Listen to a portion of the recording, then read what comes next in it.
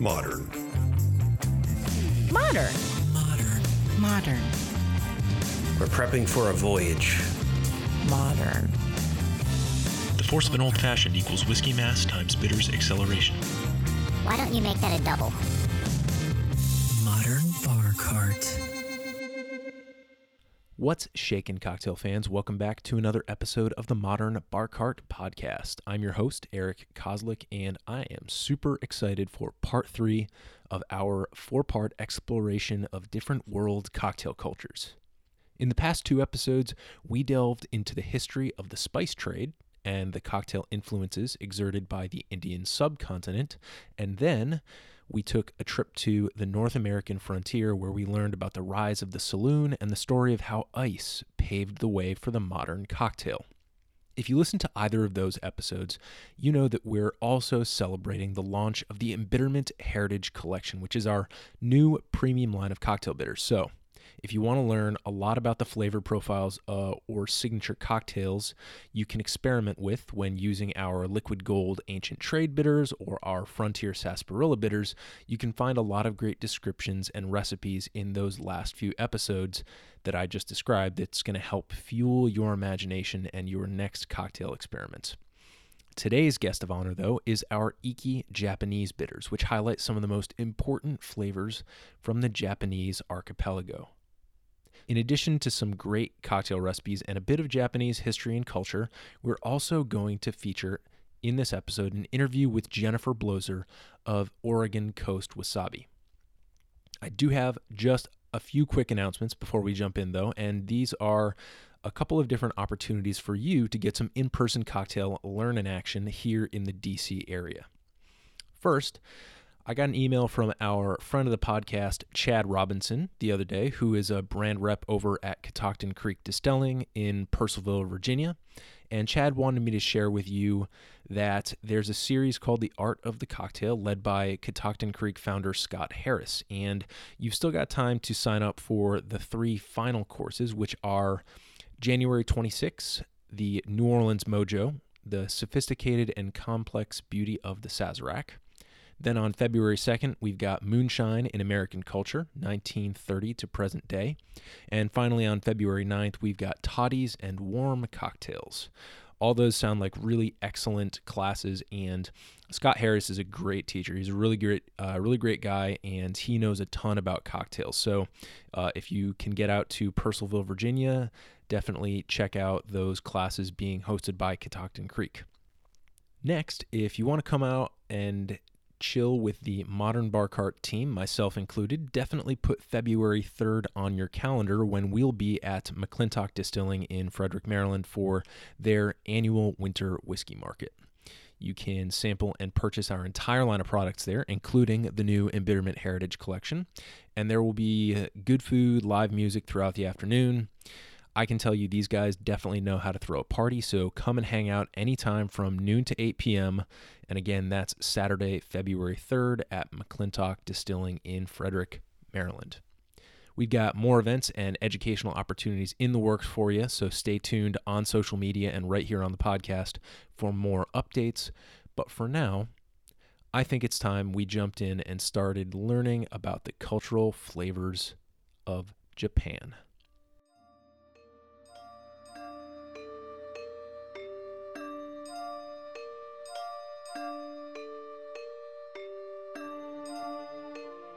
With fossil records of human habitation going back at least 30,000 years, the culture of Japan is an ancient one.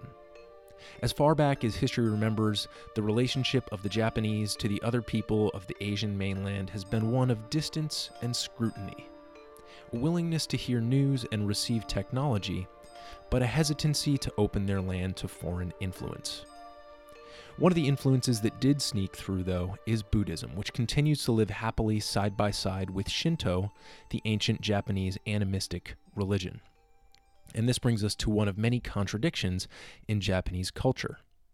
The essentially peaceful nature of Buddhism placed squarely against a history of almost constant warfare, both between clans and with outside powers. Now, I don't want this podcast to get bogged down by all the war and intrigue, and there's a lot of it. There's the discussion about what is and what is not a samurai, the code of honor and conduct that is Bushido, the highly rigid caste system that divided nobles from tradesmen from peasants. That's a lot to talk about, and it would take literally days for us to wade through it all. Japanese culture and history is super complex. That's why we're going to bypass a lot of that stuff and place our focus instead on cuisine and art, two of my favorite aspects of Japanese culture. Japan sits on the edge of several tectonic plates, and there are actually hundreds of active volcanoes in the archipelago. That volcanic soil makes for good farming, but if you know what Japan looks like, you know there's not a whole lot of room for sprawling farms like we have here in the US. So a lot of their cuisine comes from the ocean, and that's where sushi comes in. Just like in the cocktail world, the goal of a sushi chef is to balance the flavors in a given piece of sushi to perfectly reflect the flavor profile he or she desires. You need to take into consideration the texture and flavor of the fish, the stickiness of the rice, the salt of seaweed and soy sauce, the spice of wasabi, the juicy saline pop of the roe or fish eggs, the tang of pickled vegetables, and any number of other variables as well. It's a complicated art, rooted solidly in tradition, but also in playful experimentation and elaborate display. If you want to check out a really great documentary on sushi, definitely look up Hero Dreams of Sushi, which follows one of the top sushi chefs in Japan and unveils the magic of the craft. We'll link to that in the show notes because it's definitely one of my favorite documentaries of all time. And since we're on the subject of flavor and the Japanese cultural flavor palette, I think it's a great time to break down our Iki Japanese bitters and talk about why we zeroed in on the flavors of Japan for this project. As some of you know, there's a taste known as umami, which is a Japanese word that describes the presence of glutamate, which is a savory meat-like flavor. Officially identified by Japanese professor Kikuni Ikeda in 1908, this taste, and notice I say taste here, not flavor, is perhaps the most essential in Japanese cuisine. Here at Modern Bar Cart, we like umami, and we thought it would be pretty cool to see that taste show up more in the cocktail world. When we started developing these bitters, we wanted to be as authentic to traditional Japanese cuisine as possible, so we started out by trying to balance seaweed, dried shiitake mushrooms, ginger, and toasted sesame seeds all in one funky extract. Then we added sencha green tea, which is a type of green tea grown only in Japan. And it's a really clean, slightly bitter version of the green tea we're used to seeing from the big tea producers on the shelves here in the US. It adds a bit of vegetal astringency to the bitters, and like any good green tea, it's classy and subtle. And finally, we've got the most important ingredient in our Iki Japanese bitters, real wasabi. And to learn more about this ingredient, I'm going to shut up here for a little bit and let you enjoy a quick interview with Jennifer Bloeser of Oregon Coast Wasabi, where we source that particular ingredient. Jennifer, thanks for being on the show. Thank you for inviting me. So today we are sitting down with Jennifer Bloeser of Oregon Coast Wasabi, and we are celebrating the launch of our Heritage Collection of bitters here at Modern Bar Cart, and one of our flavors, the one featured in today's episode, is our Iki Japanese bitters, and they feature your wasabi. Yeah, we're really excited about it. Yes, as are we. It's in fact, it's the flavor that kind of sparked the idea for the entire line. So just really glad that we were able to sit down, and I'm hoping you can introduce yourself and tell our listeners how you started growing wasabi here in the U.S. Sure, yeah. So I am Jennifer. I'm the CEO of Oregon Coast Wasabi and the co-owner. My husband and I, Marcus Mead, own the business.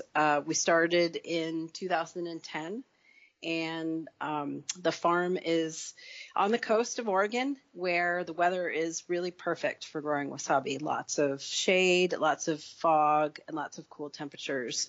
We got involved in growing wasabi because years ago I was at an equestrian event, and someone there who was also participating had some plants that he was getting rid of and asked any of us if we'd like some. So I took some of these wasabi plants and just kind of became infatuated with them. It's a beautiful, very interesting plant, and we had some access to this property on the farm. I had a little bit of background growing up, growing some things, and we decided to see what we could do with it. And it sort of has taken on a life of its own now. So what is wasabi precisely? I think most of us understand it as that green little dollop on the edge of the sushi tray. So more and more people are understanding that, or coming upon the knowledge that most of the wasabi they get at sushi restaurants is fake. So most wasabi is just horseradish and mustard and dye, and there's no labeling laws for wasabi, so you can call that fake stuff wasabi as well. Real wasabi is, the plant's name is Wasabi japonica, and there are a number of different varieties of it. It's a member of the same family that of broccoli and cauliflower. It's a cruciferous vegetable. And the part of the wasabi that you grate into what looks like the green blob of fake paste that you get is actually the stalk of the wasabi. In the wasabi world, it's often called the rhizome or the root, but that's actually a misnomer. So if you imagine a broccoli stalk, that's the part of the plant that you actually grate up into a nice bright green, usually paste, depending on the variety. Okay, that's really interesting. So, big takeaway is that what most people think of as wasabi is actually not wasabi. Does it differ at all in flavor when you're comparing real wasabi from the stuff that you get on the sushi tray? It does, actually.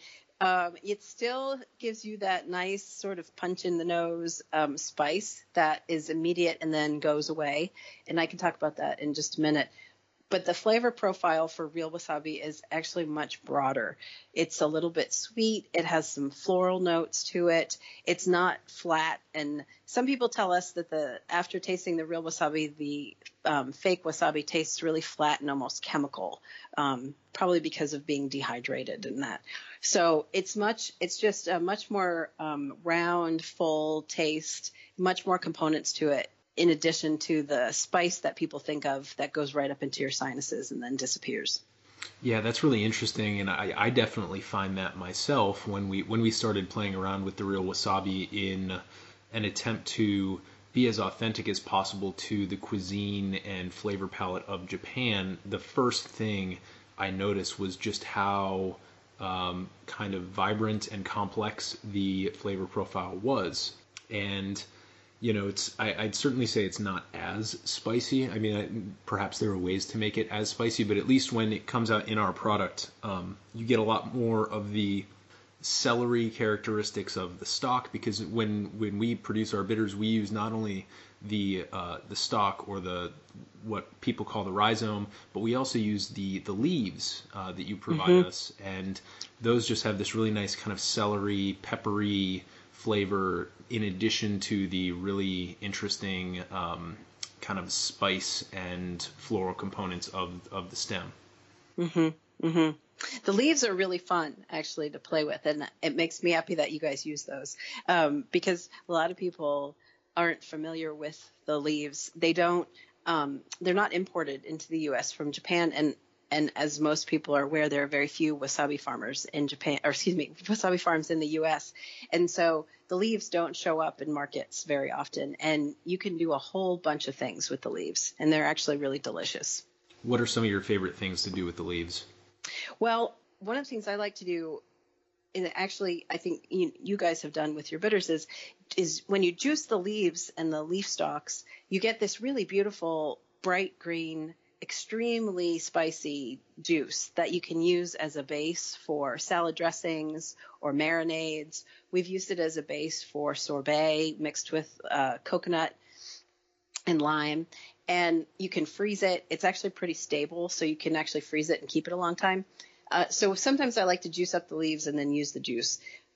We'd also like to eat them raw, so just chopped up the leaves and the leaf stalks, which your description is great, because the stalks, we talk to people about the stalks in terms of spicy celery, because they're crunchy and they have that nice spice to them. So chopping them up and eating them raw in salads. And also anything you do with kale, we do with the wasabi greens. You can saute them, you can steam them, you can put them in soups. And one of the really cool things about these plants is that they produce the leaves year round. So it's a perennial, a lot like kale. And we actually also provide people with plant starts, so they can actually grow the greens in their own backyards and in their gardens at home and have wasabi greens whenever they want them. So it's a fun little plant to have around in your house. For sure. So people can just literally go to your website and purchase those plant starts from you? Yes, they can. Yep. And we send them, we ship them all over the country. And obviously people buy them for themselves. They also buy them as gifts. We get photos. We love to get photos of people and their plants. People show us the leaves they've grown. They show us photos of the rhizomes or the stalks that they've harvested. We had one woman send us some really beautiful, fun photos of her very large, like 12 or 15 pound rabbit that liked to jump in their pot and eat all the wasabi greens. So we have a lot of fun with the plants. That's great. So obviously, based on what we've discussed so far, we know it's a really cool kind of different flavor profile that's not super available, at least currently here in the U.S., but that it has a super important role in the cuisine of Japan. So can you talk about maybe what role it plays in the role that wasabi plays in Japanese cuisine, and perhaps the prevalence of it being farmed over in Japan? Sure. My understanding is that one of the original driving factors to the use of wasabi with sushi in the Japanese culture is because of its significant antibacterial properties. So wasabi has been used for thousands of years as sort of a nutraceutical supplement, let's say, and it has, in addition to antibacterial, it has anti-inflammatory properties. It has anti-cancer properties. So that was one of the reasons why the Japanese started to use it, because it was a great thing to pair with raw fish. It also has been used to treat parasites. So if there's any parasites in your piece of raw fish that you're eating and you're also eating wasabi with it, the odds of you getting sick go way down. So the Japanese, most people know about the use of wasabi with sushi. And the traditional use with sushi is that the sushi chef decides how much to put on. So you don't necessarily usually get a blob of it on your plate. The chef decides for each piece what the perfect amount of wasabi is, and then when you're presented with the piece, it's already there. The Japanese also love to eat wasabi with steak, and my husband and I have decided that that is one of the most delicious ways to eat wasabi. So kind of like you would think of as in our culture, in the U.S. culture, of serving horseradish with steak. Wasabi with steak and a little bit of soy sauce is one of the most delicious things ever. Oh, that sounds really, really lovely. It's amazing. They also do a lot of pickling with the leaves and stems, which is actually a really simple thing to do. You can do a very simple, quick salt and sugar pickle with the leaves and the stems that will take less than half an hour. And then you have a pickled product to serve with your meal. And then anyone who's been to Japan has probably seen there's this myriad of wasabi food items that you can get now. You can get wasabi soda, you can get soft serve ice cream, you can get Kit Kat bars, puddings. I mean, there's all types of things that you can get. But the most traditional uses are still the pickled leaves and stems, as well as, traditionally with sushi, and then also with steak. Really, really cool. One of the things I like to do when we talk about, specific culture or geography is kind of like, you present us with a fact, right? That the Japanese eat wasabi with their seafood, and they happen to eat a lot of seafood because if you think about it, like Japan is just a bunch of rocks. There's not a whole bunch of fertile, loamy farmland there. And so a lot of the, logically, a lot of the cuisine there is going to be sourced from the sea, which is something that they have a lot more access to relative to the size of their country than other places would have as their culture evolves. So it makes complete sense that these people who, are basically tied to the sea are going to be using this plant as, a way to make sure that that is a sustainable source of food for them and they're not getting sick. That's a really cool connection to me. Yeah, I thought so too. And there has now actually been some medical trials in the U.S. where they've looked at the efficacy of it for different cancers, for flus and cold viruses. So I think that we know much more about the culinary use of wasabi, but what drove that original culinary use are the health aspects of it. And I think that's actually something that we're very interested in, and there's a lot more information coming out about that. That's great. And in the same way, cocktail bitters are also, kind of tied to that medicinal tradition. So it kind of makes sense for us. I didn't even know coming into this interview that wasabi had such a strong tie to, as you said, nutraceuticals. So it kind of makes sense that we're marrying these, bitters and wasabi in one product. And even though we're not doctors here and none of this is medical advice, there's something to be said for looking at an entire history of a culture and seeing that these people have been using it in that way for thousands of years. Correct. Yes, we are not doctors either. So I'm not telling people to go out and get wasabi and use it for anything specific. Cool. We did have one very, very funny use for it this year, because apparently an article came out about the efficacy of wasabi in growing hair. So we did have people buying it and grinding it up and putting it on their heads. And were there any before and after photos? No, I really desperately wanted some. I haven't received any before and after, but I was really clear with everyone. I'm not sure this is something you should do. That's funny. Does it burn? I mean, if you put it on your skin, is it going to burn? No, it doesn't actually. It only burns if you get it in a mucous membrane. So like if you get it in your eyes, obviously in your nose, in your mouth. But the heat molecules in wasabi are water-based as opposed to a chili, which is oil-based, which is why when you eat wasabi, you get that rush and then it goes away. It doesn't linger. Interesting. Okay. So that's, as somebody who makes bitters, it's important to me what types of molecules, even though I don't have a science background, it's important to think about what types of molecules that I'm working with, because in the instance of, for example, our orange bitters, we're trying to extract an oil, whereas with the wasabi, you're saying that the kind of the spice is a water-based molecule. Correct. And that makes a difference in our process. And so, that's why juicing those leaves and, doing it that way is really effective for us to get that, that nice, well-rounded flavor spectrum of both the roots and the stem for us. So that's all really interesting information. And I think, listeners at this point are kind of, starting to get some ideas. Hopefully some of them are going to visit your site, check out some plant starts, just in general, learn more about wasabi. But I'm wondering also if you have any insight that you can share about Japan. Have you had any contact with Japanese people in your exploration of wasabi, or do you know anything about their culture that you'd like to share with the listeners on this podcast?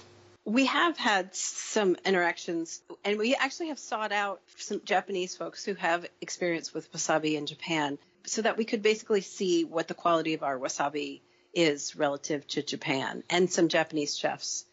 The feedback that we've gotten is that the quality of what we produce is as high as what comes out of Japan, which has been great, obviously, for us. And then what I would say to the listeners is that traditionally wasabi is grown in stream beds in Japan, and they're terraced and underneath the tree canopy. If you have a chance to go to a wasabi farm in Japan, take it. And if you don't, go on YouTube and just take a look at some Japanese wasabi farms, because they're all built by hand and they're really quite lovely. Really, that's interesting. So is it a shade loving plant? Yes, wasabi is a full shade plant. Actually, we grow the plant in greenhouses, and our greenhouses are covered about 9 months out of the year, even on the Oregon coast with all the fog that we get out there. So when people buy the plant starts, we tell them the primary requirement for wasabi plants is full shade. They really dislike direct sun. That is good to know. And so in theory, have you had any experience with folks growing it as an indoor plant in an apartment with a suboptimal light? Yes, actually. We have quite a few folks in the Midwest and in the Northeast where it gets really cold in the winter, and they grow their plants inside. And if you keep it in a corner just away from direct light, the plants are just happy as can be. Very good. Good to know. So moving back to Japan, is there anybody in your area that you've come across who makes cocktails in a Japanese fashion or using Japanese ingredients, or has anybody used your wasabi as a cocktail ingredient before? Yes to the second question. I'm not sure about the first question. I mean, there certainly are some really great sushi restaurants in Portland who also create their own cocktails. Now, whether or not those are traditional Japanese style cocktails, I couldn't necessarily say. But we have had a few folks use our wasabi in cocktails. Zilla Sake is one of the restaurants, and they created a really delicious martini with the wasabi, which is kind of if you go online and look up wasabi drinks, the martinis are one thing that come up. We also have had some folks, so there's been some infused vodka with our wasabi. Also a couple different beers and a cider, actually, an apple wasabi cider. So some of those, I think the cider as well was used in a cocktail, and unfortunately I should have those ingredients in mind. I don't have them specifically in mind. The thing that I think people have used our wasabi in the most are Bloody Marys. Okay. It makes an amazing addition to Bloody Marys. Yes, it seems to be. Okay, so this is good. We're kind of building a list for our listeners here, because in the podcast, we like to get into the kind of nerdy history, the nerdy chemistry, the nerdy food science, but at the end of the day, we want people to be able to go out and make some drinks with this. And in this episode, I'll be featuring a few of them. So it's good to also have these as additions. Before we jump off here, I just wanted to give you the chance to tell folks who are listening to the Modern Bar Cart podcast how they can connect with you on social, via the web, or perhaps via email if they have any questions for you. Sure. Thanks. So our website is the Wasabi Store. So the wasabistore.com. People can find us on Instagram and Twitter and Facebook at Oregon Coast Wasabi. And they can email me at jennifer@OregonCoastWasabi.com.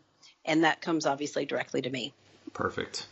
All right, Jennifer, thanks so much for being on the show. Thank you, Eric. We are so excited about what you guys do. Thanks so much. Cheers. As you can see, wasabi is a really fascinating and authentic Japanese ingredient, and we're really thrilled that we're able to partner with a company dedicated to that craft here in the U.S. But there's still some questions left on the table that we need to answer for this episode, like, why haven't we had a cocktail yet? And what the heck does iki mean? A couple featured cocktails that really accentuate the iki Japanese bitters by Embitterment are a riff on the Martinez, which features gin, and also a very refined Manhattan kind of Rob Roy spinoff using Japanese whiskey. First, we'll take a look at this Iki Martinez, which uses 2 ounces of gin, a half ounce of sweet vermouth, I used Carpano Antica, a 1/4 ounce of maraschino liqueur, and 1 dropper of Iki Japanese bitters. This is a stirred drink, so after you chill these ingredients in your mixing pint, stir them and strain them into a nice stemmed cocktail glass, and garnish, if you like, with a lemon twist. The tiny amount of maraschino liqueur in this cocktail gives a bit of lushness that acts as a perfect counterpoint to the green, spicy umami flair of the Iki Japanese bitters. It's lovely to sip on slowly, and the flavor profile definitely evolves as the cocktail warms up. Next, we've got our whiskey cocktail, which I'm calling the Edo Project in honor of Tokyo's traditional name. And I'm quickly going to hit on a few important facts about Japanese whiskey, which resembles Scotch whiskey more closely than it does American bourbon or rye. First, it's spelled with no E in the word whiskey. And there's a good little mnemonic that I use to help me remember how to spell a given whiskey from around the world. And here it is. If the country it comes from has an E in the name, then there's an E in the word. This is true of the United States as well as Ireland. However, if there's no E, as in Scotland or Japan, you omit the E from the word whiskey. Pretty simple. Japanese whiskey is made with malted and sometimes peated barley, and then aged in most cases in American bourbon casks. However, the climate in Japan varies more widely than that of Scotland, so the aging conditions result in a product with a slightly different set of characteristics. And hopefully, very soon we'll be able to put together an episode just on Japanese whiskey so we can delve into that more closely. But what about that cocktail? To make the Edo Project, you'll need 2 ounces of Japanese whiskey, a half ounce of dry vermouth. I used Vaya, V-Y-A, from California, and 1 dropper full of Iki Japanese bitters. This is somewhere between a dry Manhattan and a Rob Roy, with a really funky twist added by the Japanese bitters. And like the Iki Martinez, all you got to do is stir this until it's well chilled and then strain it into your cocktail glass. You'll notice that both of these cocktails are fairly simple, and if there's an extravagance to them, it's in the quality or nature of the ingredients, not the complexity of how they're combined. This brings us to the final aspect of Japanese culture we'll consider in this episode: their unique cultural aesthetic. I think it's sort of their attention to aesthetic and detail that I have found to be really wonderful. And even in farming, we've had some folks come out to the farm and just talk with us about their experience with Japanese wasabi farms, and some of it is driven by the intention of the aesthetics of the place, as opposed to in our culture, which seems to be very driven by function and efficiency, both in really good sushi and the production of wasabi for that sushi. You see this attention to beauty that I think sometimes we miss out in our country, and we're trying hard to investigate, or trying hard to incorporate some of that into our farm. It's still a farm and it's a functional farm, but we're trying to figure out how to incorporate some more beauty and pay attention a little more to some of the aesthetics of the place as well. If I had to characterize Japanese aesthetics, I'd say it's a seemingly contradictory blend of extreme simplicity and highly stylized attention to detail. This is also tinged by a reverence for imperfection, out of which are born several important aesthetic principles. One is wabi-sabi, and I'll just let Wikipedia take it away on this one. According to Wikipedia, wabi originally referred to the loneliness of living in nature, remote from society. Sabi meant chill, lean, or withered. Around the 14th century, these meanings began to change, taking on more positive connotations. Wabi now connotes rustic simplicity, freshness, or quietness, or understated elegance. It can also refer to quirks and anomalies arising from the process of construction, which adds uniqueness and elegance to the object. Sabi is beauty or serenity that comes with age, when the life of the object and its impermanence are evidenced in its patina and wear, or in any visible repairs. And another term that wabi-sabi gives rise to is kintsugi, which is the artistic repair of cracked pottery using gold or metallic lacquer to accentuate the cracks and imperfections rather than hiding them. See, the Japanese believe that the life of an object gives it a certain power or value, and so drinking tea, for example, from a carefully repaired cup that was once broken is preferable to using a brand new cup right off the line from the factory.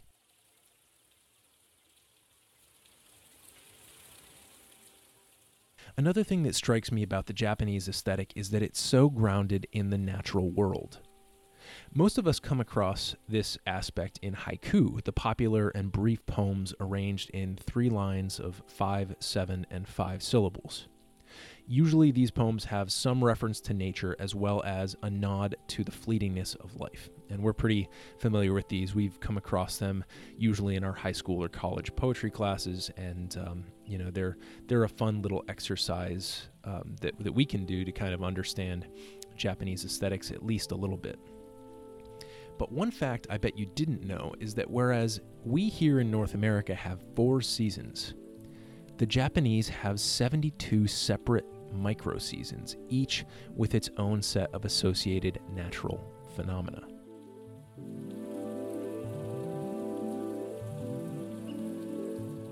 In late March, for example, sparrows start to nest is followed by first cherry blossoms and then by distant thunder. In early October, wild geese return is followed by chrysanthemums bloom and then by crickets chirp around the door. These really precise views of nature and the changing of the seasons are, to me, a perfect example of that Japanese precision, but it's a precision that's always in touch with constant change.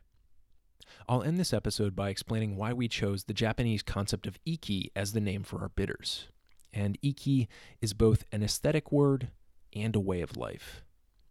It's a type of style that's unique to the people of Japan because it pits their own unique aesthetic values against certain universal truths of the human experience, namely that life is hard, and if you get attached to something or someone, you're probably going to experience loss.